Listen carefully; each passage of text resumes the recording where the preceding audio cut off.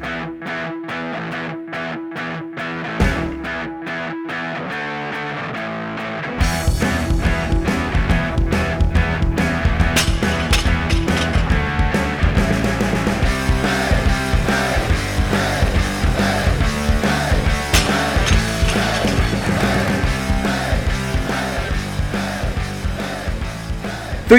2, 1. It's a fucking long week, Dan.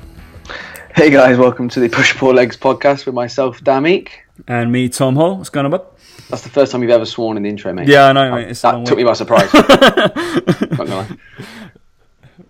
Well, yeah, that's kind of normal. I'm going to swear at some point, so it's absolutely fine. We have a guest on, mate. We might as well bring him in as soon as possible. He's in your bodybuilding world, so I'll leave you to do the honours. Well, he's fucking far better than me at bodybuilding. Jesus Christ, I don't think that's fair on him to put me in the same bracket. But AJ Morris, welcome. Oh, thank you very much, guys. I always appreciate being invited on podcasts, and I think I listened to your podcast a lot when I was one-to-one personal training. It was one of the ones that I sort of got recommended to listen to, and yeah, I listened to it pretty much every single week. I must say that I haven't listened recently, purely because I think my interests have gone a little bit more so into just sort of bodybuilding specific podcasts. But yeah, I certainly like both of you guys, and I find you both amusing. So yeah, I'm very sort of happy to be on, and thank you to your listeners as well. So if I heard a few of them have said they wanted to hear from me. So if you are one of those people, then thank you very much. That means a lot. That's cool. So yeah, thank you guys. I think I agree with you with the whole podcast thing. I remember when I first, when I was PTing, even the commute and stuff like that, I listened to podcasts and fitness related ones, and now I'm just couldn't think of anything worse. It's like, get me. You do enough of it, you read enough of it, you speak to enough people. It's like you don't need more and more and more and more, and it gets to the point where sometimes it's a bit relentless. And I realised that I didn't listen to a single fitness podcast. Yeah, the thing is, right? I was saying to you guys earlier how I speak to Steve a lot, Steve Hall from Revive Stronger, who, if you haven't already had on, you should, because he's a cool guy as well. Our listeners have asked him to come on again, actually. We have had him on. I spoke to him. It must fucking nearly 18 months ago now. Must be fucking ages. Yeah, so we voice note a lot, and that's pretty much all I do in terms of listening. Like in the car, all I do is listen to a voice note from Steve or one of my friends, and I actually have learnt more over the last 2 to 3 months just going back and forth with him on discussions than I have ever listening to podcasts, because we'll just bring up something that's on the top of our minds, and of course in that realm between me and him, we can just raise whatever we want and it not be anything detrimental. Whereas on a podcast, you're obviously limited to what you're going to say. And yeah, I find that massively important for me, just to sort of build myself as a coach, is talking to other coaches. That's what I love doing. But yeah, I totally understand what you mean in terms of not wanting to. They're all kind of, because they're so popular now, they're all quite similar, you know. Like, they're all sort of the same guests with the same bloody questions. That's what we started to kind of like. Yeah, I mean, our most popular episodes have just been me and Dan. Weirdly, yeah, I'm not surprised. But yeah, there's guests that do the same rounds, as I'm sure, like me, Dan, and yourself included, have guested on other shows just to go around. We all tend to talk to each other. It is quite cool that we're in a little community. But yeah, I mean, I've got a few that I listen to, but I've gone more of the business, like product development side of stuff. So I'm listening to CEOs talk. How sad is that? Okay. I think that's naturally what happens though. Like, because we obviously with us at Team Box, it's like I sit and speak to 4 other guys regularly on a daily basis, coaches. We have discussions all the time, so it's quite nice. And I think that a lot of the time as an online trainer, you miss out on that if you don't surround yourself with people, like you said, AJ, like who you can speak to regularly.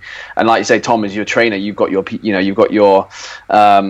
PTs that you talk to. Although I don't know how many of them. I was about to say, I don't know how many of them. But it's quite nice for me to be able to, I've got all those other guys there to bounce conversations off and stuff. So it is quite good that and like you say, it's nice to have other people challenge your views sometimes, and that's how you learn. Someone will go, "I saw this the other day. What do you think?" And it's me and Steve disagree on pretty much everything. That's why I like speaking to him. We don't good, though. You don't want to have someone who's going to sit there and go, "Yeah, you're right" all the time. That's not useful to anyone. But I saw the other day that you two had a comment back and forth on Instagram, and it's good to see, because it doesn't ever turn nasty. It's just like, well, no, I think this and I think this, but all right, well, we'll agree to disagree, kind of thing. Because some of the times you see shit and you're just like, oh my god, like, shut up. When you actually see an intellectual conversation happening, it's quite nice. It's rare, but it's quite nice. And I used to get butthurt with those kind of comments. I'd be like, fuck you. I'd respond really badly, but now I just think, cool, like, it's fine for other people to have different opinions, and it doesn't mean that I'm wrong, doesn't mean that they're necessarily right. No one's right or wrong, just chill. Take an opinion, learn something from it, and it's a much better way to act in the fitness industry, I think, rather than being sort of one single-minded. It doesn't get you anywhere, that. No, 100%. We've been also terrible fucking hosts, Dan, because we haven't even asked AJ, who are you? That's the Henry Dunmore quote that we need to ask, basically. Basically, what have you been doing that has drawn... Basically, we both follow AJ, Dan, so we've been following him for the last, must be 2-3 years, right? Through his journey. So it says, not in a rude way or offensive way, but what are you doing? Who are you? And basically, what is your kind of role in our world? Of course. So, I guess where I am now, I'm 22. I coach fully online for a living, and that is pretty much all. Well, that is all I do. I coach online for a living. I coach primarily physique athletes that are looking to get on the stage, either within that year or future years, so they're within an extended off season.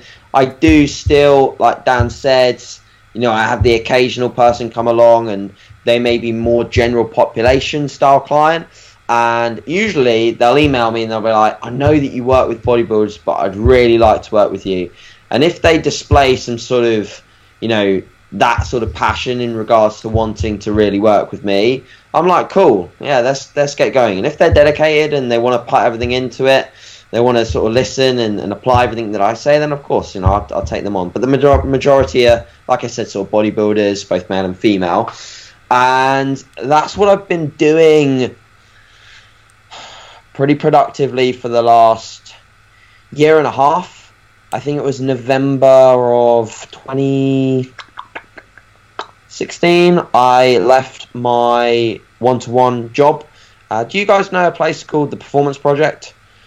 It's run by a guy now called, well, it was run by 3 people, Harry Ranson, Nick Walsh, and Jerome Bowles, or Bowlesy, but Jerome just runs on his own now. I asked you if you knew it because you probably would know it, because Jerome's been around pretty much everywhere in terms of personal training and building a business and things like that. And Nick I think does work in London now as well with in the fitness industry, but I'm not sure exactly what. But that was essentially my sort of stomping ground for building my knowledge pretty much on everything. I can owe pretty much everything that I do now to a lot of what they taught me there, in terms of just the ability to perform as a coach and to put in the work. You always learn with PT how to put in the work, because you'll be asked to do sort of stupid hours, and I'm sure you're doing the same right now. Stupid hours regardless of what you do. But yeah, sort of getting up at 5 a.m. and doing clients training in a very short gap, and not being home until late and having no chill time kind of thing.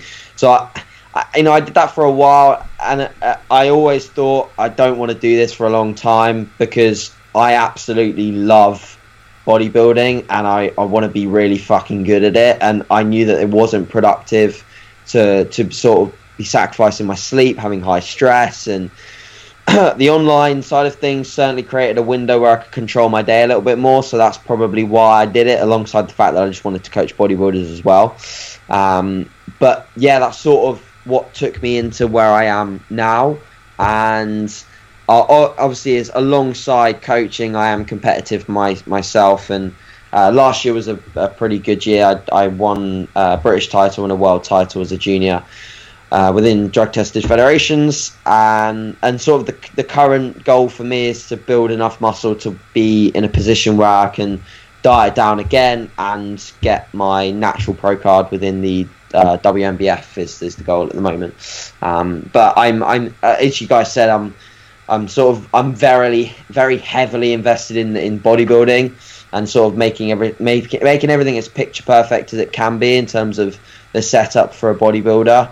And I'm quick to say that, you know, anything that maybe you ask me from a mindset or training and nutrition standpoint is most applicable to people that want to edge out every inch, as opposed to someone that just is looking to get pretty damn good results, but, you know, not be that, I guess, sort of very on the money person that potentially gets that extra 1%, you know.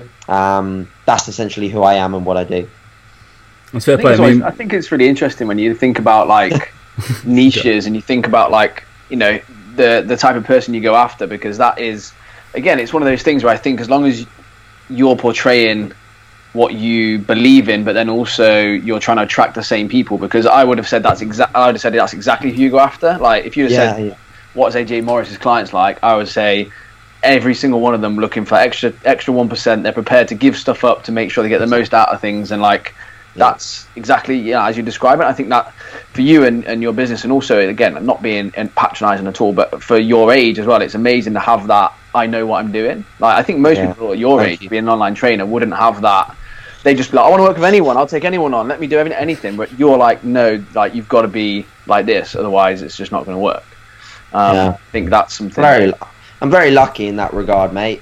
Very lucky, but you know, I think I was lucky to fall into that bracket, you know, fairly soon, and get a good idea of how I was going to do that, because, you know, I see it now, and like we were talking about off air, it's a very saturated industry, and the niche for online training is, as much as it's quite broad, it's also quite narrow in the sense that they've got to be pretty educated, be able to sort of put the principles that you're laying across to work.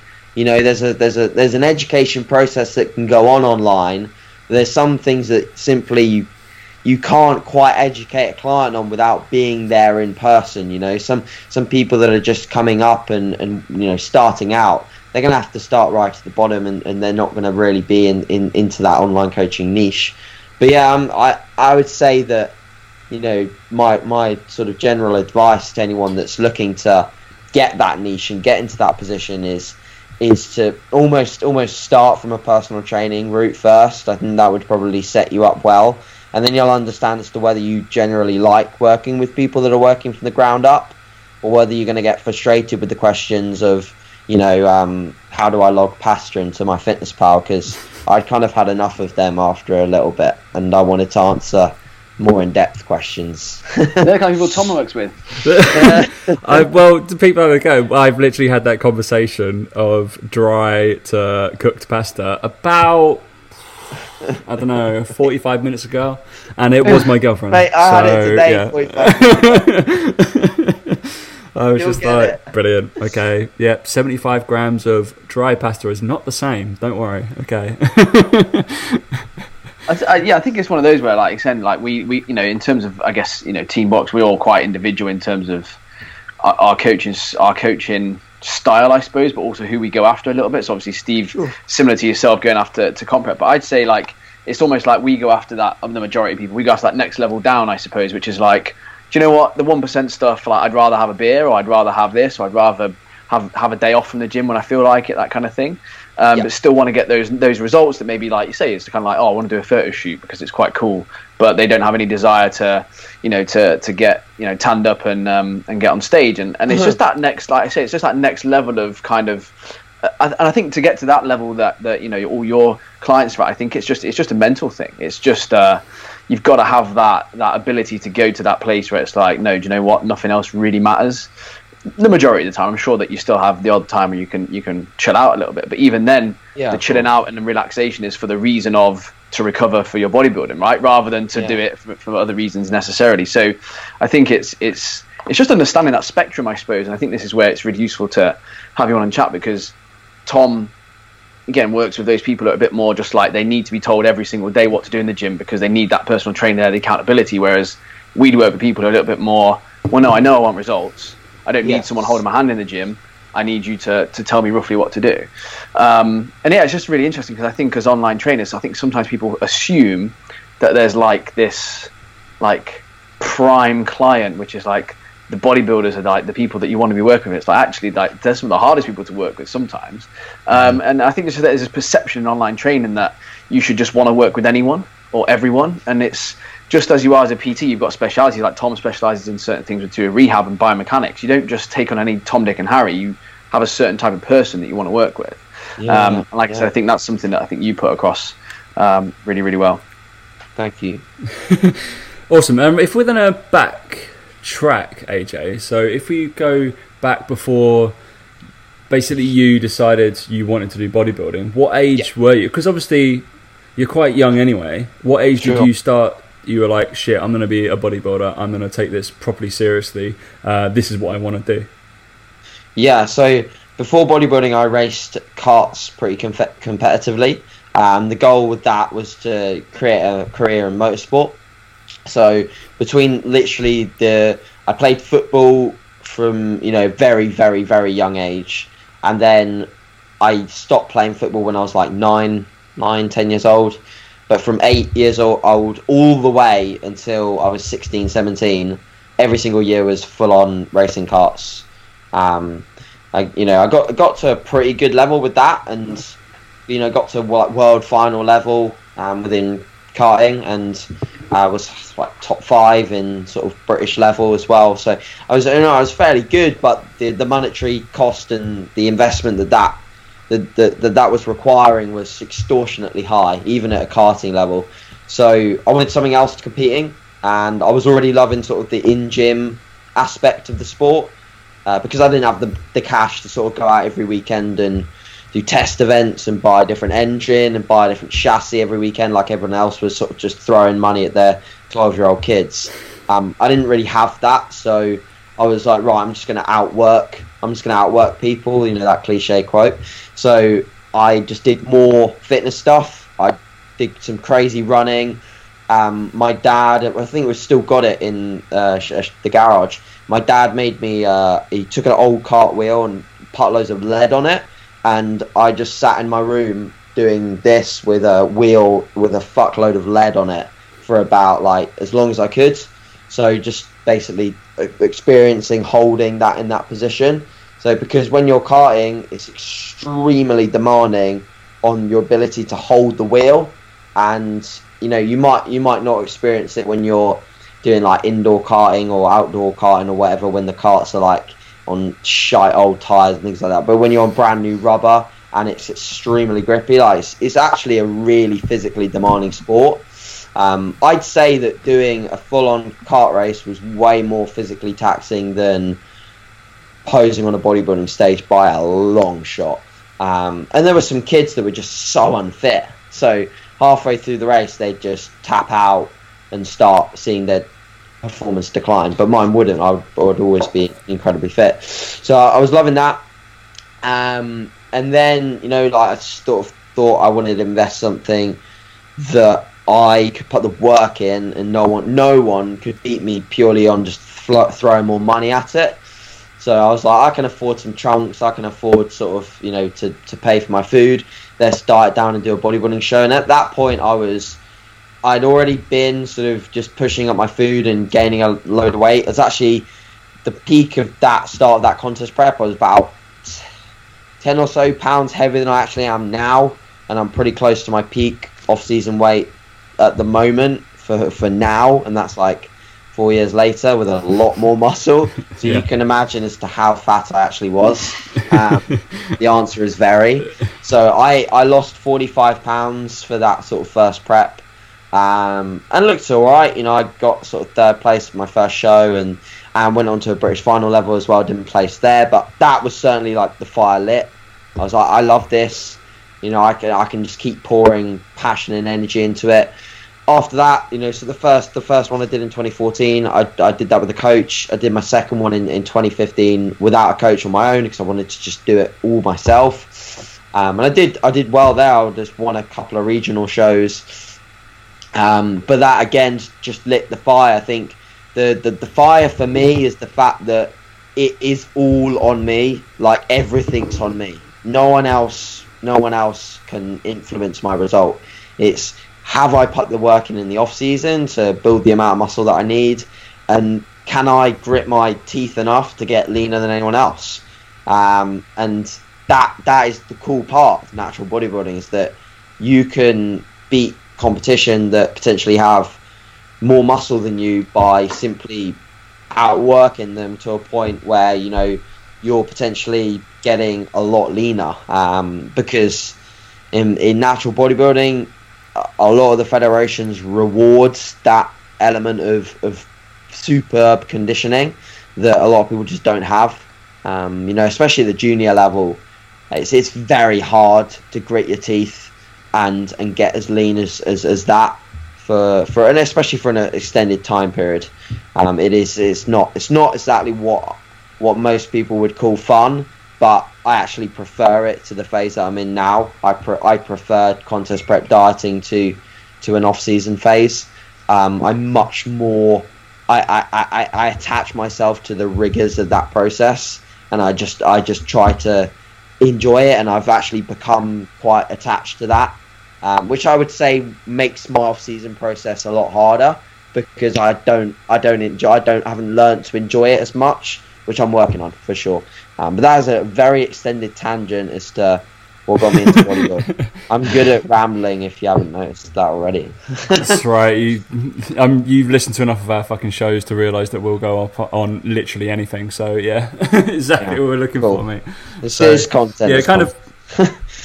I mean, it's just interesting to know, because obviously myself and Dan probably started training like ourselves. Where you are at the age of 22, and I'm putting this lightly, in theory you've got a massive head start on a hell of a lot of people in the industry, or people that you're getting on, because you've been educated from such a young age and been around great people straight away. I'd love, to be honest, I would have loved to have been in that position. I mean, I'm not old, I'm 27, but I was coming out of my master's degree at the age of 22, but I didn't know how to train. Fuck off. I was terrible. I would just, I knew how to move, apparently, according to science, but didn't know how to train. Absolutely not. And if anybody's seen any of AJ's like training like stuff on Instagram or Facebook or whatever, the guy trains like, to be honest, you're out there, I'd say you're one of the people that possibly portrays that they just absolutely. We did a podcast on it a few weeks ago, didn't we, Dan? That you love training. That is the thing that you love probably most right now. Favorite part of my day comes across. Yeah. So, I mean, me and Dan were talking about it, whether we loved or liked training, and we both felt we probably just fell into the category of like, and then we delve into other side of the business and looking at other stuff. No, I love that though. I love that you're honest. I love the honest. I love that you're aware of the fact that you just like training. There's absolutely nothing. In fact, I way prefer that over people that try and force themselves to fit into a criteria that they're just not a part of. I love it when people say shit like that. I think it's one of those where I categorized it by, if someone said to me I had 3 days left on Earth, I wouldn't train on any of them. Like, I wouldn't. I just wouldn't. Whereas I get the impression that you would. Like, I get the impression you still would, you know? Yeah, like, man. I'd train twice a day, if not 3 times. Whereas I would just be like, fuck this, I've got 3 days. There's no way I'm going to put in this stuff in the gym. And it's just because I do it for other reasons, which is like the aesthetic, more so for the aesthetic reason, more so for the fact that I do enjoy it. And it is a stress reliever, but there's also other ways that I can do that. And I think it is, again, I think it's vital for again, you know, in terms of, we talk about followers, we talk about people who you're going to try and, you know, get as clients. You're going to attract what you put out. And I think that, you know, you don't want to attract someone like me who goes, oh, actually, AJ, I only got in 4 sessions this week because I couldn't really be bothered, mate. Whereas for me, it's like, actually, I can tell someone that they think that they need to be doing 7 sessions a week, and I can go, no, you only actually really need to do 4 to get some sort of results here. Yeah. Again, it's putting out that thing of, well, I'm not expecting you to go to the gym every day, because, do you know what, like, I wouldn't want to do that. And it's that whole thing of, like, the whole industry. It's great because everyone's so, like, wants to be beast mode all the time, and it's just like, no, you're putting out this impression, and, like, not everyone wants to be like that. And it's great for some people, but for some people it just ain't going to work. And I think it shows that you can still have a half decent physique, you can still be fairly strong, you can still enjoy the industry, still be a trainer in the industry without saying, oh my god, I do this before anything else in my whole day. But there's a perception, I think there's a lot of new trainers that you get, and you see the stuff they post on Instagram, it's embarrassing. It's like, mate, this isn't, you're not going into war, like, it's just the gym, like, you're not saying that, it's just, and you don't post stuff like that, but if you did, no, I don't. I think that's it's a bit more like you'd get those people who are that level, right? Yeah, and they think like that. But it's just a funny old industry, because I put it out on my stories as a poll, and again, like, I looked through it, and I think like 2/3 of people said they liked it, 1/3 said they loved it, because I think there's an understanding that you should love it. And I went through the names of the people who clicked on it because I was interested. I know a few of them, and I'm like, also like a booze at the weekend, mate. So I don't think like I love training. I mean, like, before anything else, it's the first thing you think of, last thing you think of. And again, I like you said, I think a lot of people think they should love it. So yeah, that was a really interesting conversation we had. It's really interesting. I reckon if I polled it on my Instagram, I reckon it would be a large majority love it. Like a large, but I the funny thing is that I really think a lot of them don't, and they'd just be influenced to press to love it just because it's me posting it. Exactly. How many people are trying to impress you to say that, right? Again, I think that's also an aspect of it. They're like, oh, I've got to let AJ know I love training. That's why he's a world champion. That's why you're not a world champion, probably. Like it's that whole thing. It's like it's not everyone, and like Steve's the same. Like when I've trained with Steve for a while now, and it's like some sessions he tries to push me, and I'm just like, Steve, mate, I'm not at it today, like, just leave me alone, mate. I don't want to be shouted at, like, it's not going to work today. But again, for him, he always wants that, he always needs that, because it's just the thing he loves to do. And it's just different people have different ways of training. Like, some days now when I train with Mike, we can have days where we don't really talk to each other. When we train, we just go through the motions a little bit, lift some weight, and it's a good enough session, but it's like 7 or 8 out of 10, right? But Steve is like, a lot of the time it's like, no, it's 9 out of 10, it's 10 out of 10, it's got to be spot on, otherwise it's not quite good enough. That's what separates people from people who get on stage every year and look incredible, and those that just kind of manage to rock up for a photo shoot and enjoy it, and then 2 years later they might do another one. It's just, I think that there's this perception online that it has to be grind. It's just like, oh, come on, mate, like, it's not that bad. Because like, I get a lot of messages from people who just say, oh, I love how you guys keep it real. I'm like, well, I'm just telling you what I'm doing. Like, this is, for me it's real, but for someone else it might not be. For someone else, that real is something very, very different. But I think it's the online world is fascinating, isn't it? Jesus, it is indeed. Yeah, we're going. So if we were to go when you were starting at like 17 to now where you are at like world champion level, AJ, to give the listeners an insight of your evolution, what would you say your training like looks like from way back then and over the last kind of 5 years, and how would you say that it's evolved? What kind of training splits were you doing? What are you focusing on more now than you weren't like previously? Sure. So I guess where would you gauge like your training age? Because that's a big one for a lot of people. They don't really, even at your level, would you say you're an intermediate advanced lifter, or would you're still learning? Yeah, I don't know what sort of level I'm at. I'd say that I was lucky in a sense that I think actually some of my training when I was like 16, apart from some execution changes, it was very similar to how I train now, in the sense that I just loved the intensity side of things. I loved taking sets to fail. I loved feeling like I'd really beaten myself up in a sense. Obviously, we know that that's not a sign of a successful session, but I love that feeling. I love going in and leaving nothing in the tank kind of thing. That's the way that I love to train. And I think in a sense, when I was initially coached and made aware of the level of intensity that you can bring and still make results, and that deload weeks are important, phases of undulating intensities and volumes, and the minute I started to sort of get aware of the minutiae within training, both from a periodization standpoint and just an overall approach, I trained more like a pussy, in the sense that I started to sort of just back off, because I was like, okay, like, yeah, it doesn't matter. I've hit my weekly volume. I've hit this. I was ticking the very small boxes, but in essence, I was losing a lot of what initially brought me my progress, which was just going in and really giving it gusto. That was bringing me a lot of progress. Yeah. And I didn't really I actually sort of fell out of love with my training a little bit in that instance, because it wasn't how I liked to do things.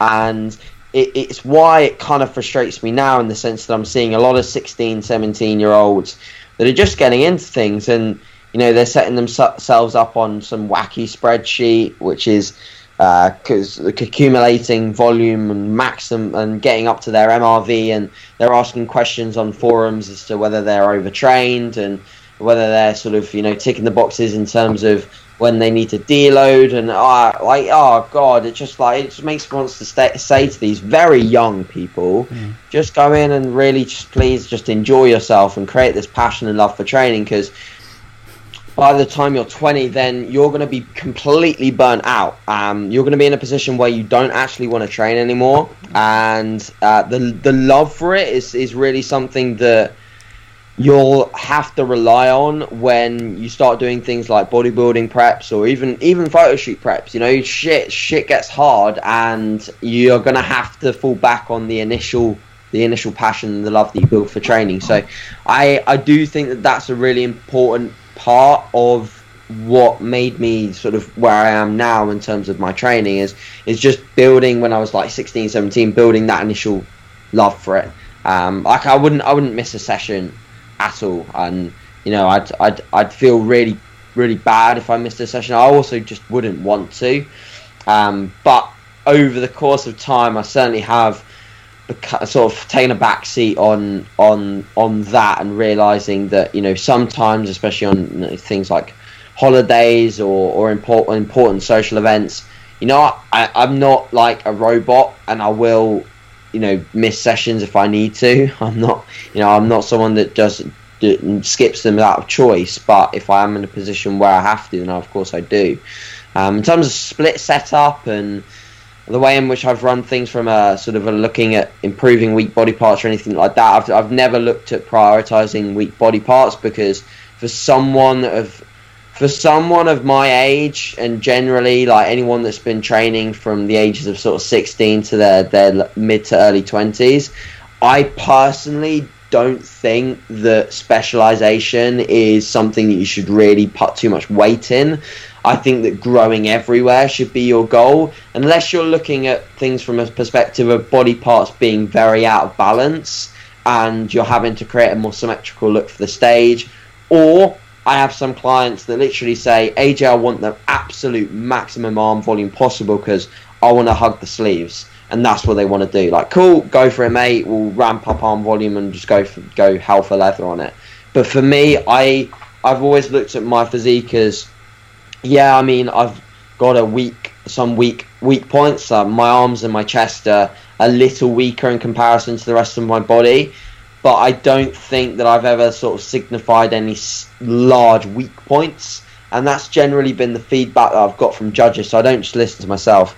The judges have always said you're never going to be beaten on symmetry, proportion, posing, or condition, but in the future you're going to get, you might get beaten on size because you haven't got enough of it comparative to. And I know that because I've competed against people that have had a lot more scale weight on me, and that's the issue with competing as a junior, is that in the juniors there's no weight categories. You are up against anyone of any size, of any weight.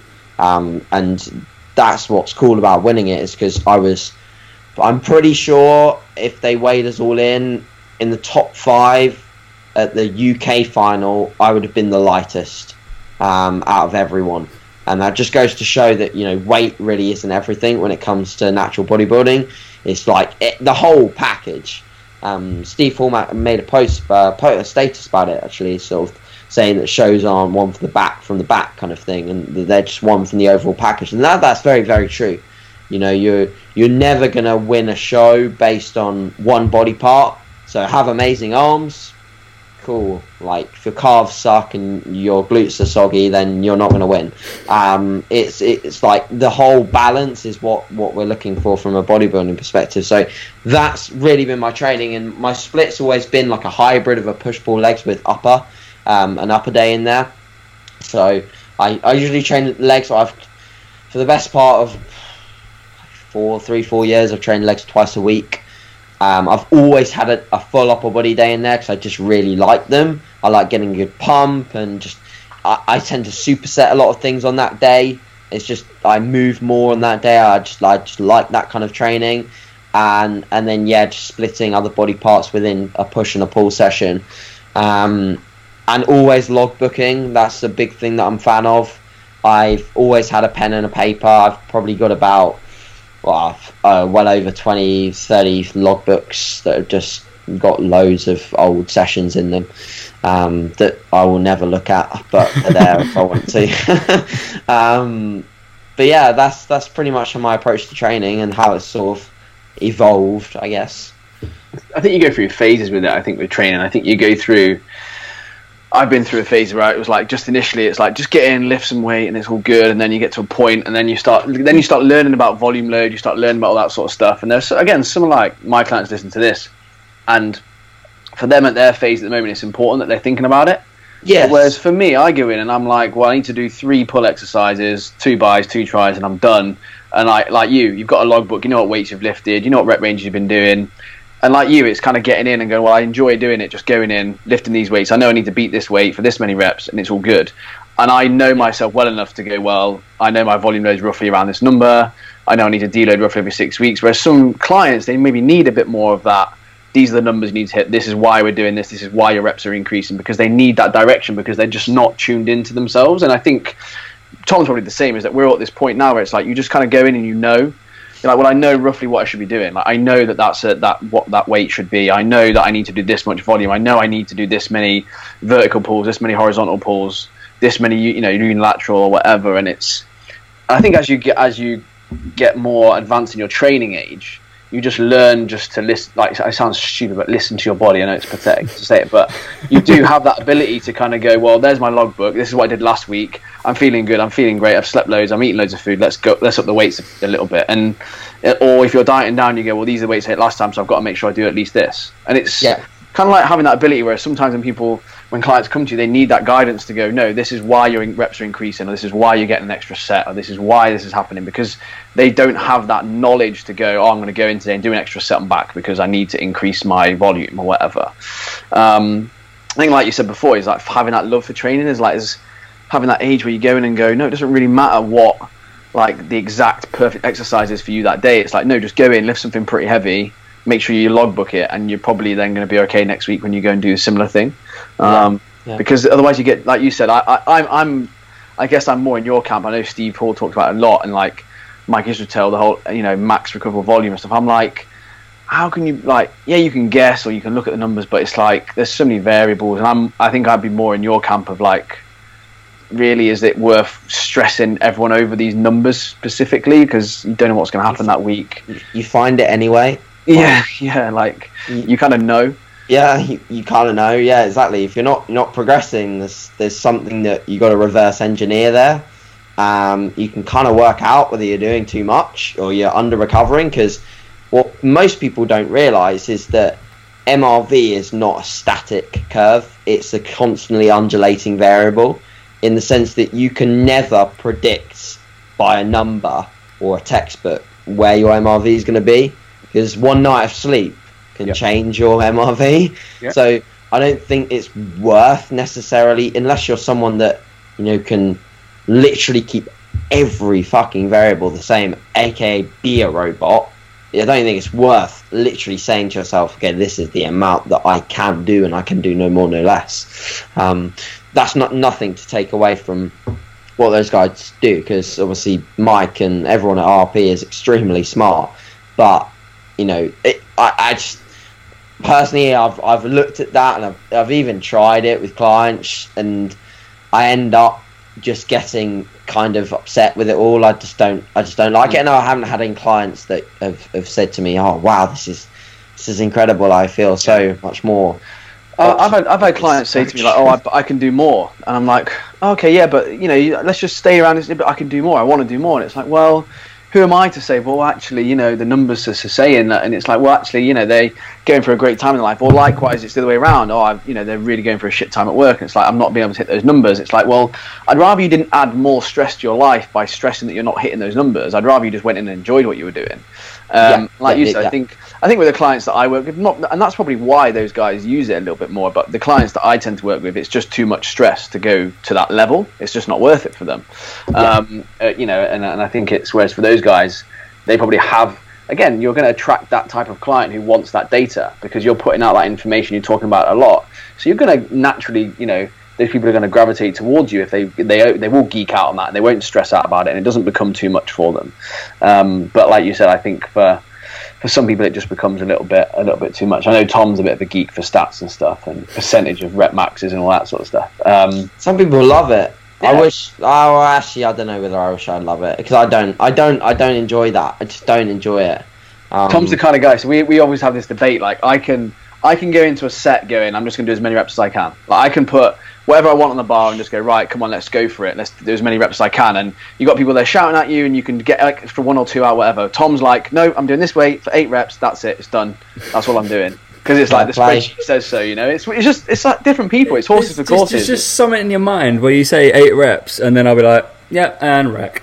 I'm like, you definitely had 2 more in there, Tom. Well, fuck it. Don't know. Spreadsheet didn't say it, so go away. But and I know, even reading the research, I know Eric Helms posted some he's posted research about training basically based on what Dan said was like listening to your body, and the evidence does suggest that will increase like performance and get better physique and increase strength.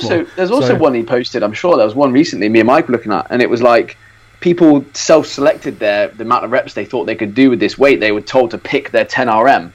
And no one picked their 10 RM. Yeah. Everyone got it wrong because they were just pussies or whatever. And it's like, not pussies, that's the wrong way, but they just weren't aware of what they were capable of. And that's my view of it, is like some days you go in there and that bar feels real fucking heavy and you're only going to get out 8. Some days it feels amazing and you get out 15. And it's just that whole thing of going, well, today at this point in time I might as well give it what I can. And whereas as I've done the same thing. I've done the way that Tom's done it. I've done it with the whole I'm only doing 6 reps today, and I've gone and done 6 and gone, well, I can do loads more than that. Like, that was pretty pathetic. But then the next week I've only been able to do 6, and I'm like, oh, I wish I did 8 last week now because this was really hard this week. And it's that whole thing of unless you push yourself. I don't know. That's my view on it. Is that there's a certain degree of having AMRAP sets and all those like drop sets with no numbers on. That it's just like, just do it. Yeah, that I quite like that Tom hates, but it's that's what makes this is quite a good dynamic. Is it just different ways of doing things. But I don't quantify something and go, it's got no answer. I'm just like, yeah, it just says X next to it. Brilliant, it needs an answer. There's a formula that needs an answer. It needs working out at some point. Actually, something that you touched upon, AJ, which I'm really fucking glad you did, because it was when you were saying people who are starting in the gym at the age of like 16, 17, and then they started lifting, and your training doesn't have any weak areas, therefore you don't specify. And I'd like to echo the voice of that possibly from the ages of what you said about 16, 17, getting into the gym to the mid-20s. I mean, I hope we've said this before, is just train and enjoy yourself. And the chances are, even mechanically speaking, from a physiological point of view, you haven't done enough of the shit stuff to build weak points. So there's not much of that. You probably haven't accumulated enough injuries like myself and Dan have to be like, actually, this really needs to take back, and this is where I pushed myself way too hard. Now I need to really focus on some like adductor muscles that really need to stabilize me. That wasn't happening with me 4 years ago because I just needed to train, and I was just a bit of a wuss and didn't train hard enough. So kudos on that statement, mate. If people go back, just go through that. I get it all the time, right? I get it all the time, though. A client will say, so do I. I've had it before, like, where the clients have said, oh, this program looks a bit basic. I'm like, what do you fucking want? Like, do you want to see mine? Like, fucking hell. I thought there'd be a bit more stuff to it than that. I'm like, well, hang on a minute. You can't even squat 100 kilos, mate. So is it really worth us going into the nuances of chains and bands and all that sort of shit? Because that's what they want, right? And you're like, no, you just need to lift some heavy weight, really. Chains, bands and tempos. Yeah, it's like, I would categorize myself in that position. Like, I don't train with any of that shit unless like Steve's doing a session. I have to do his because he loves all that sort of stuff. But I'm literally at that point where I'm still not strong enough to worry about any of that shit. I just need to get in a lift, and I'll happily admit that. But it's when these people go, oh, it just said like 3 sets of 8, and I was like, well, yeah, but there's 3 sets of 8, mate, and then there's 3 sets of doing it properly, which means if you can do more than 8 on the last set, you do more than 8, and like going through that whole explanation of this isn't like some sort of fixed, this is all you do and then you go home. There's an element of it when you've got to go in and leave nothing behind, and it's and like, even from someone who, like we've just talked about, likes training, I still like that element of training. It doesn't mean I don't love training, because I don't love taking myself to that point where it's like, this is fucking horrible and hard. That's when you can walk out the gym and go, fuck me, that was a real good session, because I can barely walk, right? That's still have that feeling of like, that's an enjoyable session. Sure. Yeah, it's just that. It's just funny, because I think from watching you a lot on social media and all your Instagram and stuff, it's like the intensity is just at that point where it's like, just say to my clients, just like, that's how you should be doing it. Like, yeah, you don't have to lift the same weight. That's not what I'm saying here. Is that, but you have to give it that level of intensity. And if you're doing that, even if they're doing 2 lower body sessions a week and only one of the sessions they're that intense, they're probably going to make better progress than they would if they just followed the 3 sets of 10, and just didn't worry about it. But that's the thing I think that a lot of people don't see, and I think that I'm really bad at not showing how I train, like on Instagram or social media. Like, I think that's a really important thing, because people then realize, oh, actually, that's how I should be doing it. Is like, no, like they are failing with a rep. Like Tom's posted it a few times, like failed on a squat, and it's like, yeah, how do you know if you can do an extra rep if you don't fail? Like, it's that element to it as well. And people are so scared, I think, to take themselves to that point that they think is dangerous. It's like, that's the whole reason you go to a gym, is that there's machines there, there's safety bars, there's all this stuff there so that you don't hurt yourself. But people seem kind of embarrassed, I think, to fail. Yeah, I mean, I my training is another sort of tangent to sort of my philosophies. Is fairly low volume in a sense. I don't do a lot of working sets. I'll do a fair amount of warm-ups and to get to my working sets. So I accumulate a fair bulk of volume by doing that. Partially because the loads are getting heavier, so I'm having to do more accumulating sets or acclimating sets. But when I go to work, like, I don't go to work for very long because I can't. From a neurological point of view, I can only really do 1 or 2 maximal work sets on an exercise before I'm moving on. Like today was legs, and I did 2 sets on a pendulum squat for my main sort of bulk of my quad or big compound quad move. And that was it. 2 rep ranges, 2 sets, done. If you'd asked me to do 1 more, the intent is, and that's what I talk about a lot, is intent. Not so much intensity, but intent. It would have been gone. Like, for me to put my headphones on and get to work again for a 3rd time, I'd start to really not like that at all. And the performance output would be low.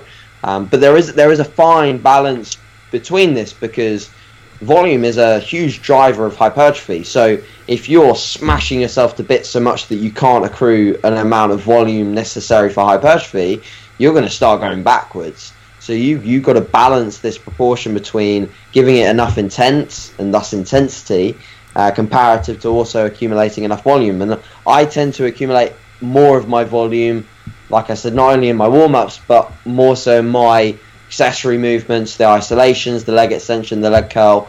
But I love just going to town on my big compound moves and then moving on.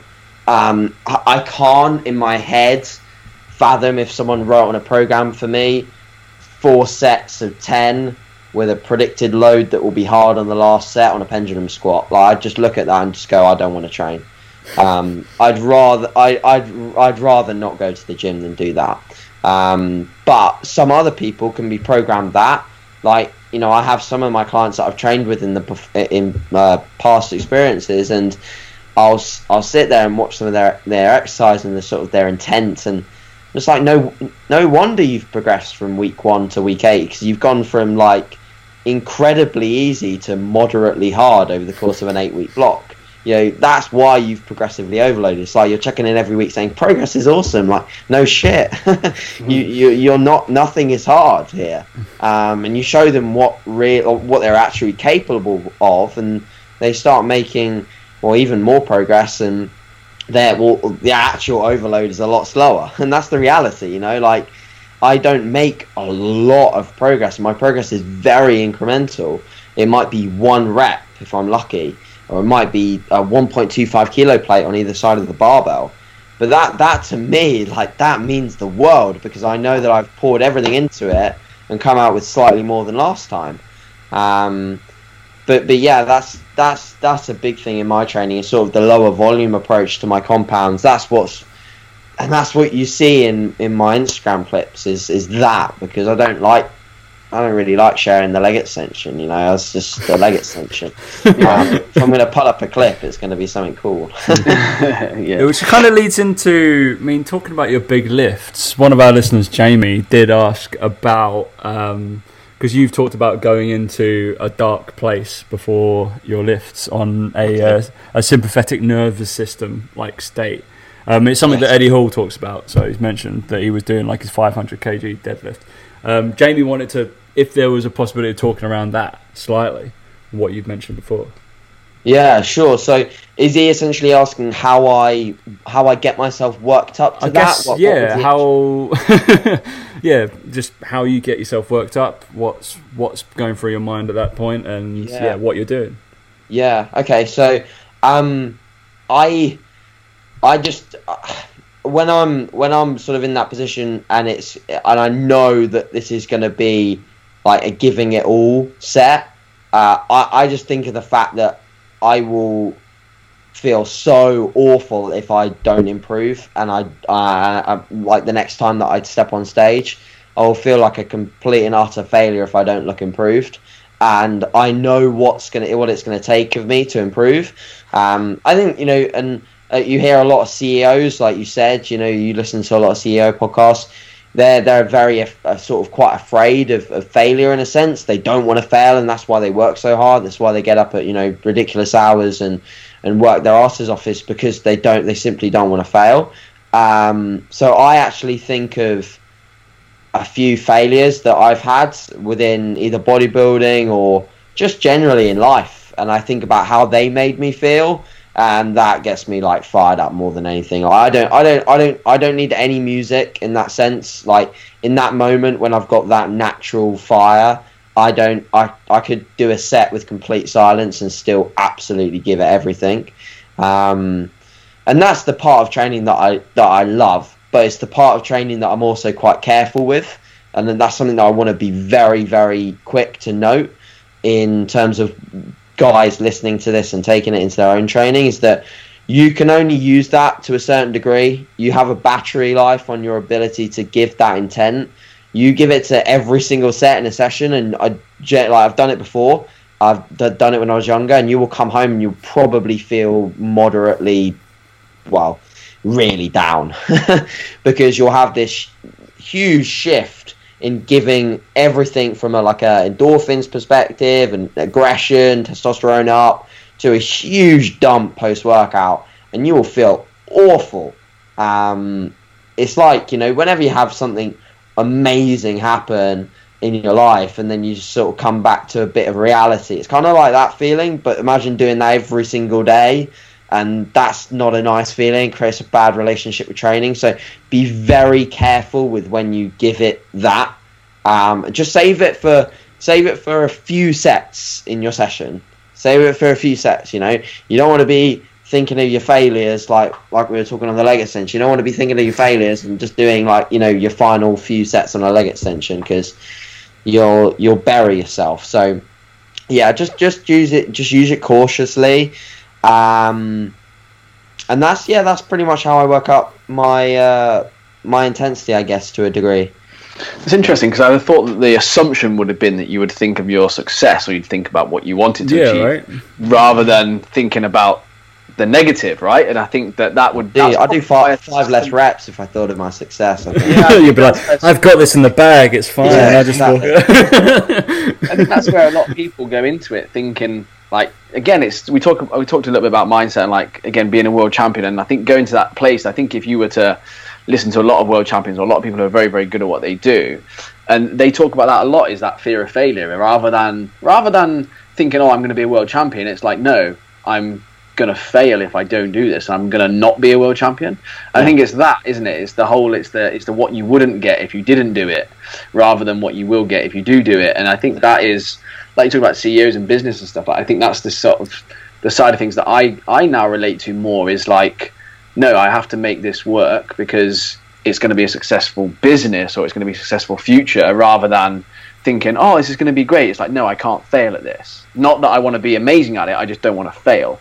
Yeah. And I think that it's interesting because I wonder if Jamie would have, when he asked that question, whether he would have thought that would be the answer, because I didn't think that would be the answer. But it makes sense when you say it. Like, there's pretty, like, obviously, the one that stands out in my mind after speaking about that is Serena Williams. And she has her book of basically quotes and stuff people have like talked to her and said about her all the way through her life, that she takes on court for big matches and big points, and she'll read through a book. And that's the only thing I can think of that would kind of equate to pretty big kudos figure on the level of Serena Williams, but that's the kind of that's what I'm thinking about, if that's the same kind of nervous system state that somebody getting worked up for that kind of stuff, because she takes it all on the fucking court, right? That's where and then she's a completely different person when she's off it, absolutely different animal. So it'd be interesting to see where people, just like Eddie Hall does a very similar thing for his 500 kilo deadlift. I think that's documented. So he went into did that kind of thing. Be interesting to see if there's other aspects of people going into more of a positive state of mind and then going from there into kind of elite performance instead of vice versa. I think that also creates, I wonder if it also creates quite humble athletes as well, that mindset, rather than expecting to win or putting everything on the win. It's like, no, I can't fail. And that's where then when you do, or if you do become a champion or you do get to that level, you're like, well, you don't think you're the, all high and mighty. You don't think you're the best. I think when I think about a lot of champions, a lot of very good athletes that I look up to, they would have, I think, a similar view. They would be oh no, I just didn't fail. I'm not like the best in the world. I just didn't give up. Or I just, they're very, very humble with the way they do things. And then by having that view and that mindset, they're always going to then want more in the future. Because again, it's not like once they've succeeded and got it, like, oh, I'm amazing. It's just that, well, I didn't fail. And by making sure you don't fail, I suppose you're always going to be, like you say, humble in victory if you do manage to get there. So I think that's, I think it's pretty cool. It's a pretty cool insight to get. Need to get Lisa Lewis back on, fucking talk about that. Jeez. Yeah, there's some psychological thing involved with that. Doctor of psychology. That's decent, mate. Anything we want to go through? We spun for about come up to an hour now, guys. Let's lighten the mood a little bit. I mean, we should probably delve into some questions from our listeners, because we did ask them about you coming on. So, cool. What we got? So, I mean, should we name drop? We got one of Dan's clients decided to ask me, which is very odd. Doesn't want to talk to you, Dan. Understandable. So, what was at the moment, what is your approach to daily nutrition? It's pretty much the same every single day in terms of sort of food selection. Macronutrient wise, I'm a bit in betweeny at the moment because I'm sort of going through a brief maintenance period, so I'm looking to sort of maintain my current body weight.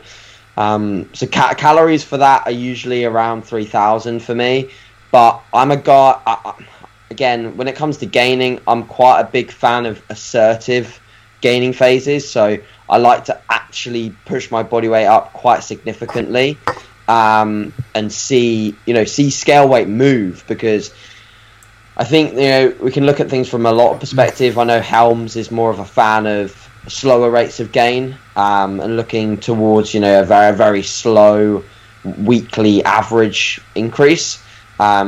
Whereas I actually agree, it's one of the only things I agree with Israel on is the sort of the faster approach to gaining weight. I've just found more progress with that.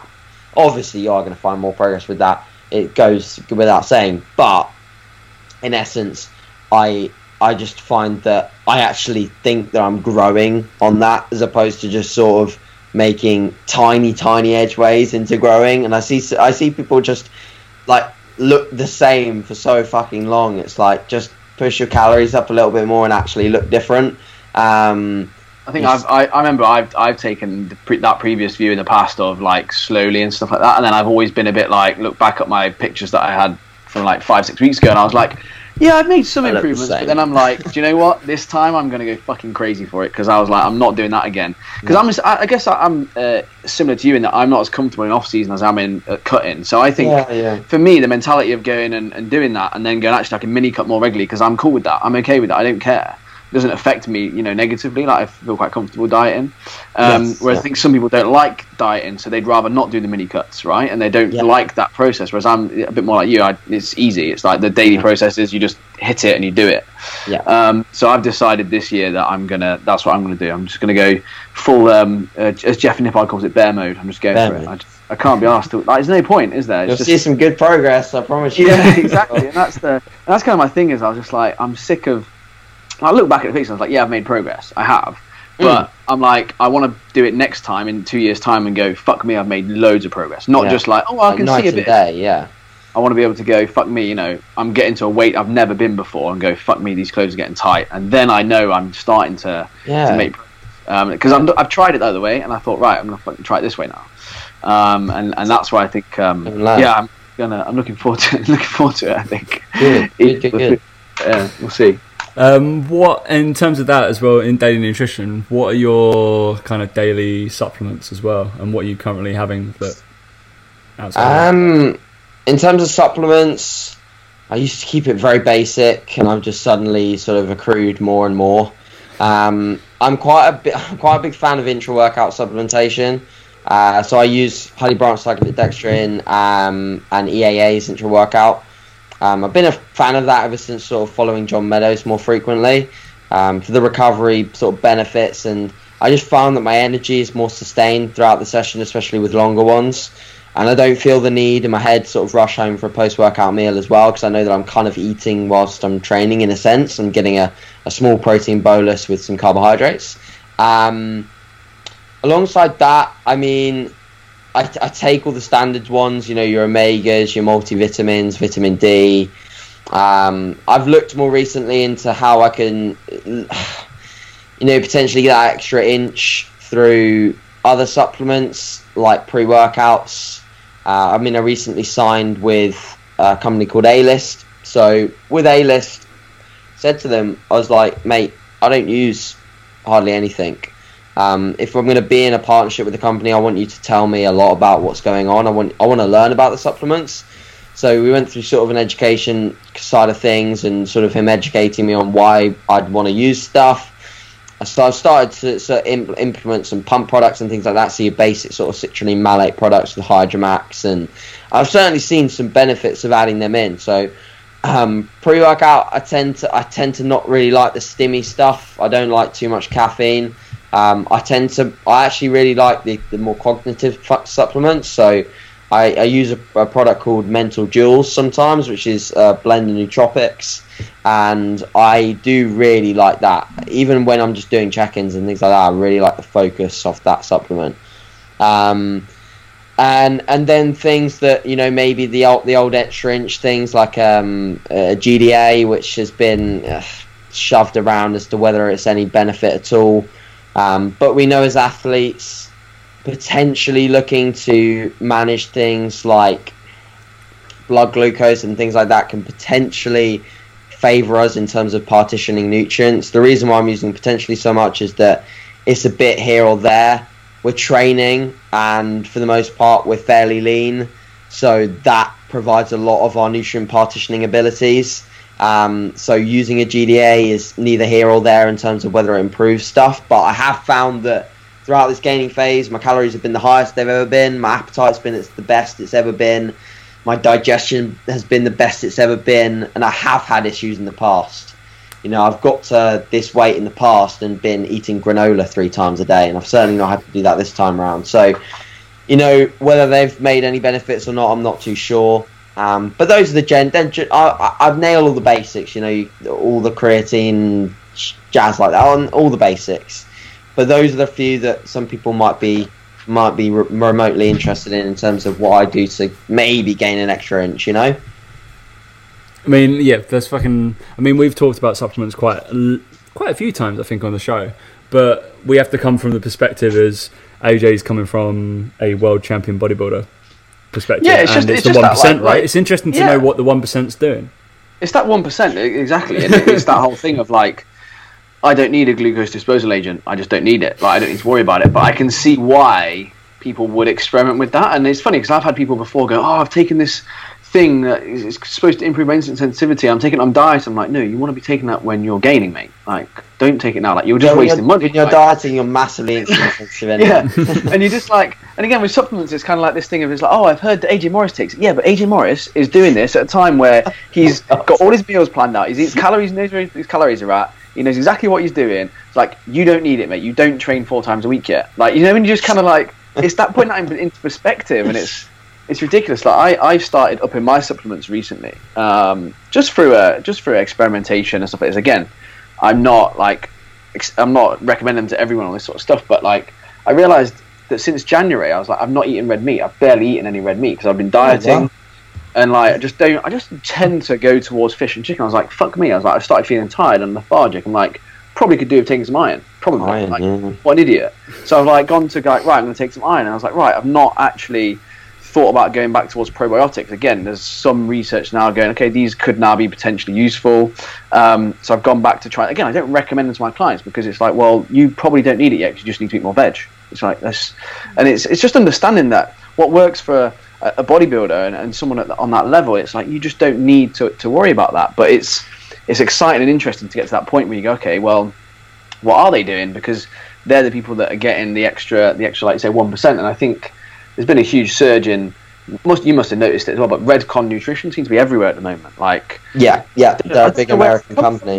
Big American company. They've come over to the UK and they're everywhere at the moment. But again, like, they're a very bodybuilding specific company. You look at their supplements, I'm like, well, I can see why they've developed that product, but none of my clients need to worry about that. But it's that whole thing of you can see why people bring them out and you see why people do them. And I think Mike's talked about it before about GDAs and the potential benefit there could be in an off season with that. So it's interesting that you say that. I will actually pass that on to him. I'm going to make sure we look at some research into look at what. I'm sure there's some benefit to doing it, and it kind of makes sense. And again, all these things make sense in theory, but it's then going, okay, how does it actually work in practice? But you're never going to get the subjects in a study that are going to benefit from that level of the 1%, because you're never going to get 20 bodybuilders to go, okay, some of you stop doing this, and some of you do, because they're just going to go, no, they all want to do it.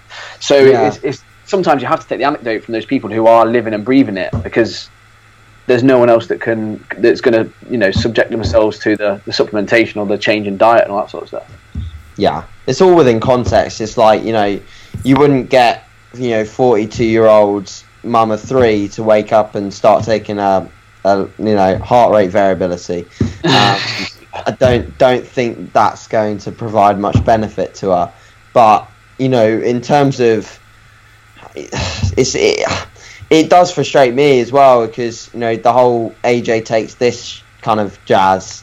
That's why I'm very careful with what I say online. I'm very, very careful, because I don't want to give off the message that you have to do this kind of thing. And it is just I think most people should be cautious with what they put out there. And the more educated you are, the more you realise the importance of that, because you'll just get down a road where you start getting asked questions that essentially you can't fucking answer because you don't even know why you're doing it yourself.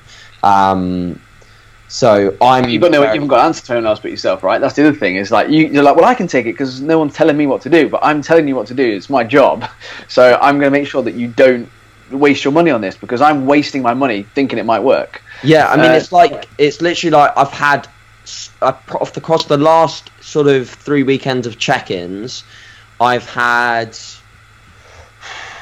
at least 15 of my clients ask me about CBD.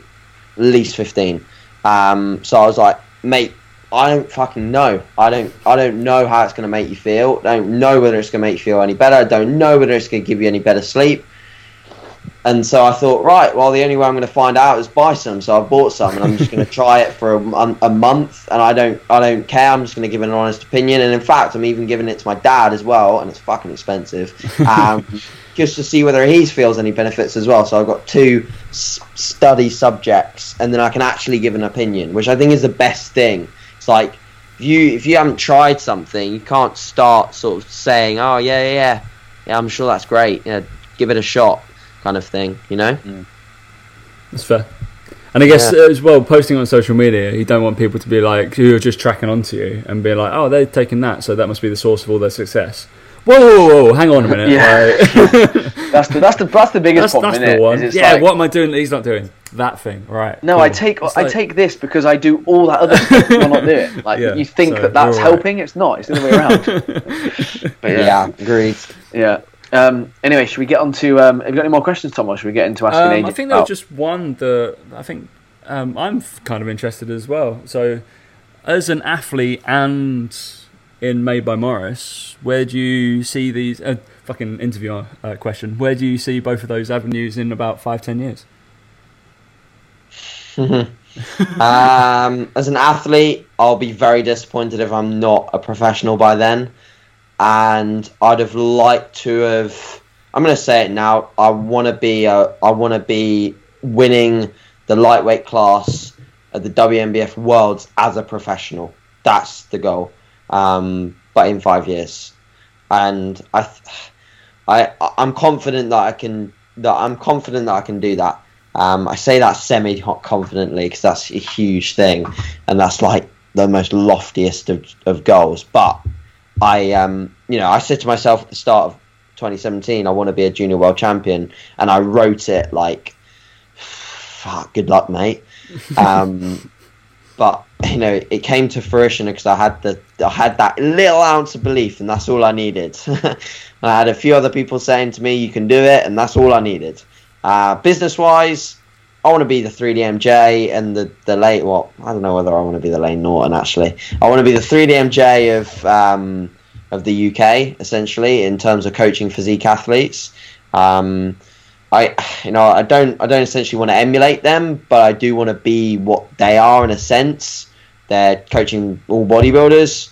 They have a team. I think I will probably build a team at some point in terms of outsourcing other coaches to come on board.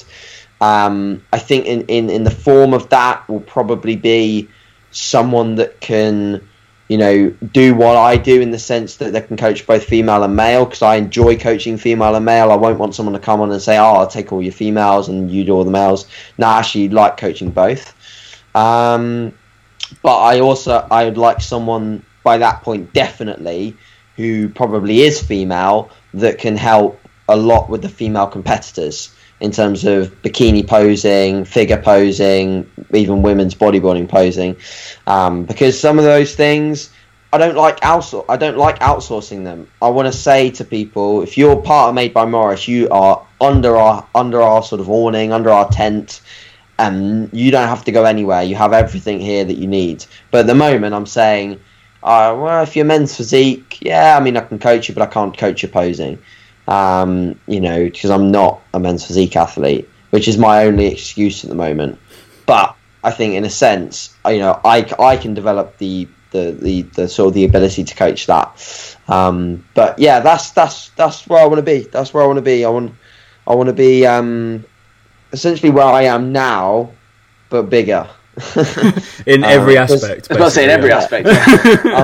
I'm from a business perspective, I'm happy, but I'll never be content. Never be content with sort of where I am. But I'm always display a lot of gratitude for where I am, because I went from not earning anything online to earning my entire living online, and feeling pretty comfortable. Albeit I do I'm in a pretty comfortable position. I don't have hardly any expenses.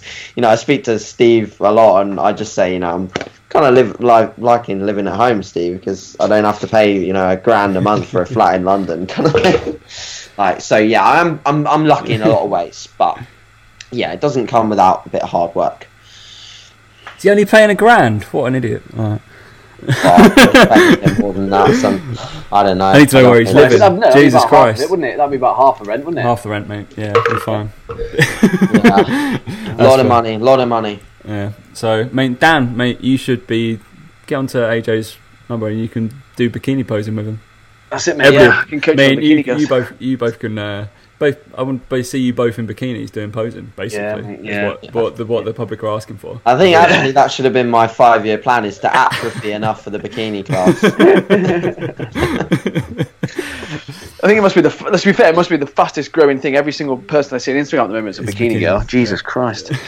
Yeah, mate. But the thing is, at the top of the tree, I think it's actually an impressive class.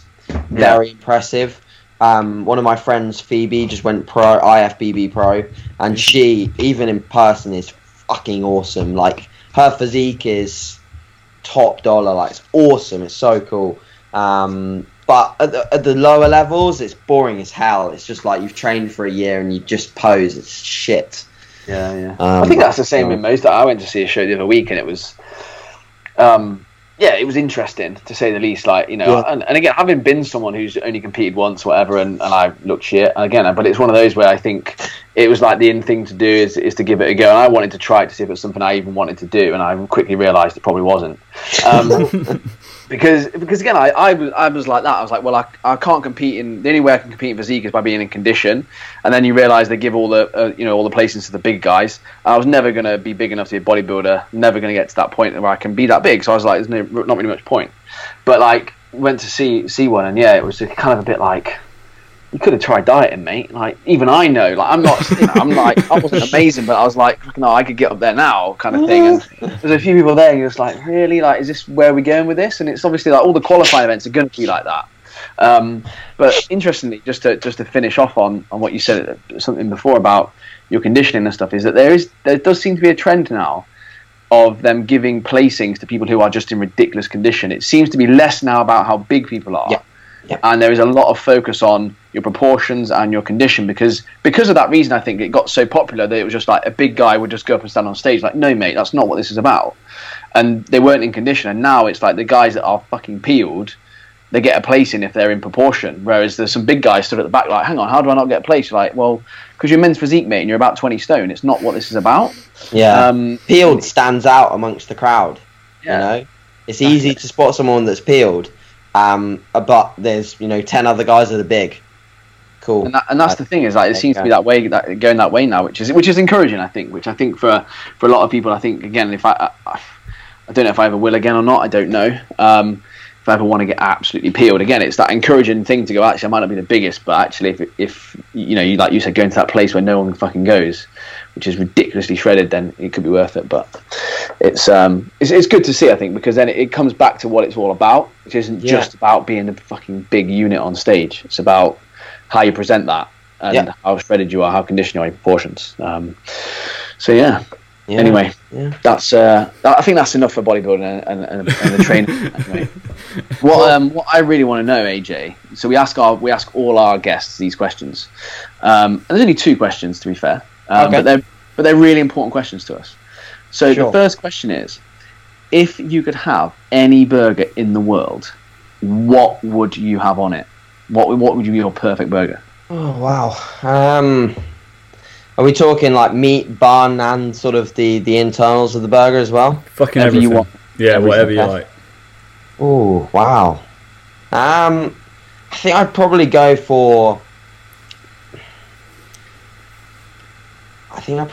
like a brioche bun external, sort of the bun itself. The meat itself would most likely be venison. That's my favourite meat. I'd follow that up with...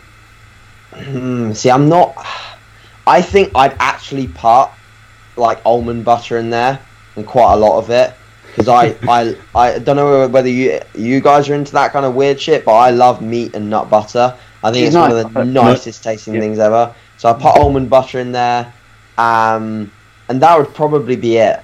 Some maybe some like spicy sauce in there as well, and that would be me. That would be me set. That would be a burger. That sounds pretty good. No, because we had Tony Gentlecore. He went for they have like this cinnamon spread in America. Oh, I'd have that, man. And he had like burger, bacon, and cinnamon spread, and I was like, "Fuck, that sounds incredible." But yeah, I've anytime I've seen a burger on a menu with peanut butter in, I'm like, yeah, I've gone for it. It's like, like that's the thing, like peanut butter on a burger is the thing. There's a place called Band of Burgers in London. There's a couple of them. They do peanut butter and almond butter and like maple syrup on them. They're great. It's create your own as well. It's fucking fantastic. I still think we've got an open invitation from Ross Edgley to go have his fucking donut burger. Which I still, instead of a brioche bun, just put it in a donut. Chop a donut in slice. I've seen them before. Wow. But the lad's fucking swimming around the UK right now, so fair play to him. Yeah, he's taking his time. You've seen that? I saw the other day. Like, obviously he's taking his time, but he started off, and I saw like, and I went online, and it was he made a post, and it was like, "Oh, go check Ross's progress here." Yeah, I saw that. He's been swimming 7 days, and I was like, I'm sure he's probably a fair way round. I looked at it, and I was like, "Oh wow, he's got a long way to go." He's just, I was like, I don't just know why outside I of Kent. assumed he'd be doing it loads quicker. But I was looking at it. Okay, 7 days in. It's going to take him about 100 days, I reckon. Oh, I was like, it's ridiculous. Freak, absolute freak. So at the back end of that question, you have to pair your burger with a shake. Yeah, I probably would. If I'm going out for a burger, I'll go all out. The shake would be there also. What is the shake? What is the shake? Ooh, it's been a while since I've had some element of shake besides the protein one. That's pretty sad. But it would most likely be something. Now on the topic of cinnamon, it would probably have some sort of cinnamon flavour to it. If it's possible that it could be like flavoured with like an oatmeal raisin taste as well, that would probably be a goer for me. I love anything, like I used to love oatmeal raisin cookies, and anything with cinnamon for me is a goer. And then I'd probably put more nut butter in it. What else? Bit of Biscoff spread just to finish. Yeah, what else did I used to eat when I used to be like, because my diet used to be like, if it fits your macros to the max. Yeah.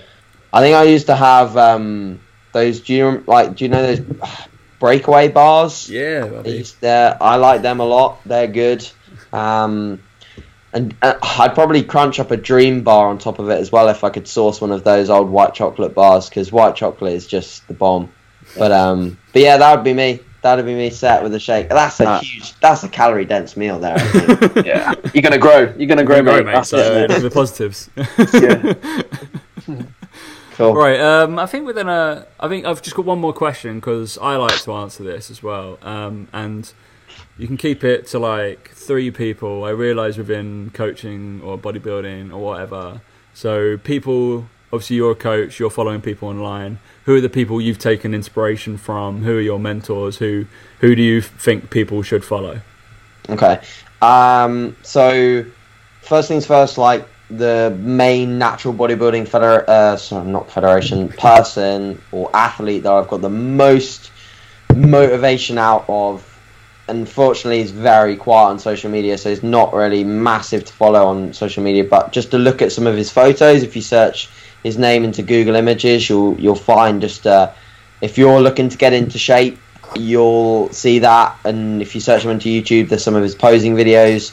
I watched that, like, no homo. I watched that posing video probably like so many times before sessions that were like getting really tough. But that's Brian Whitaker. He's a lightweight pro bodybuilder, and he's just superb. So he's probably a name that's been edged around your industry a little bit because he was coached by Mike Zordos for a long time. So, but Brian's probably one of my favourite people in sort of the sport in terms of an athlete. Outside of that, in terms of just pure sort of motivation for the sport again, and where I've got a lot of my intensity from, and sort of developing my stance on what I do as a bodybuilder in the gym, Jordan Peters has been a huge motivational source of or a tool for me. I just like watching him train. I like watching him speak.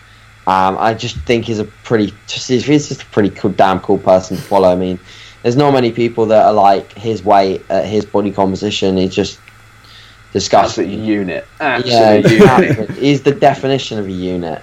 So he's just superb, and I've learned a lot from just watching. Don't even need to sort of hear him speak, to be honest. Just watch, and you'll learn. And then I think finally, I probably got to mention Team 3DMJ in the sense that I learned a lot from them when I was coming. I watched every single one of their videos like multiple times coming up as a bodybuilder and coming up as a coach. So I don't think I'd be where I am now without the content that they put out. So, and there's so much gold. Like, it's not just the new stuff; it's all the old stuff that they put out. It'll get you in a very good place if you go through and watch the majority of that. So yeah, those are my three.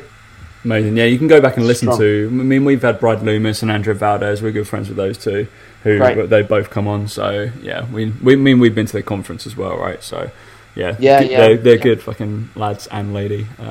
So yeah, amazing. All right, we're gonna cap this show. Where are people gonna find you, AJ, if they don't follow you already for some weird reason? So yeah, thanks very much for having me on as usual, guys. It's been a pleasure. Instagram's AJ Morris _, and YouTube is just AJ Morris. Very simple. I have a paid membership site, which is I'm investing a lot of money into in terms of the quality of the content. So that's at www.madebymorriscoaching.com. It's a very, very low cost, but like I said, the quality there is very high in terms of I'm investing in a videographer to film everything for me, and that for me is my baby at the moment. I really want to grow that a lot because I'm loving it. So that's the site. But to be honest, if I'm very honest with you, the amount of information that I put out for free online through the podcast that I've done and the YouTube channel is, you can pick up a shit ton from that. So just YouTube, and I have all my old podcasts on YouTube as well. And that's pretty much it. Amazing. Cool. Perfect. Nice, mate. Thanks for coming on. Thanks for coming, AJ, and we will catch all you listeners next week.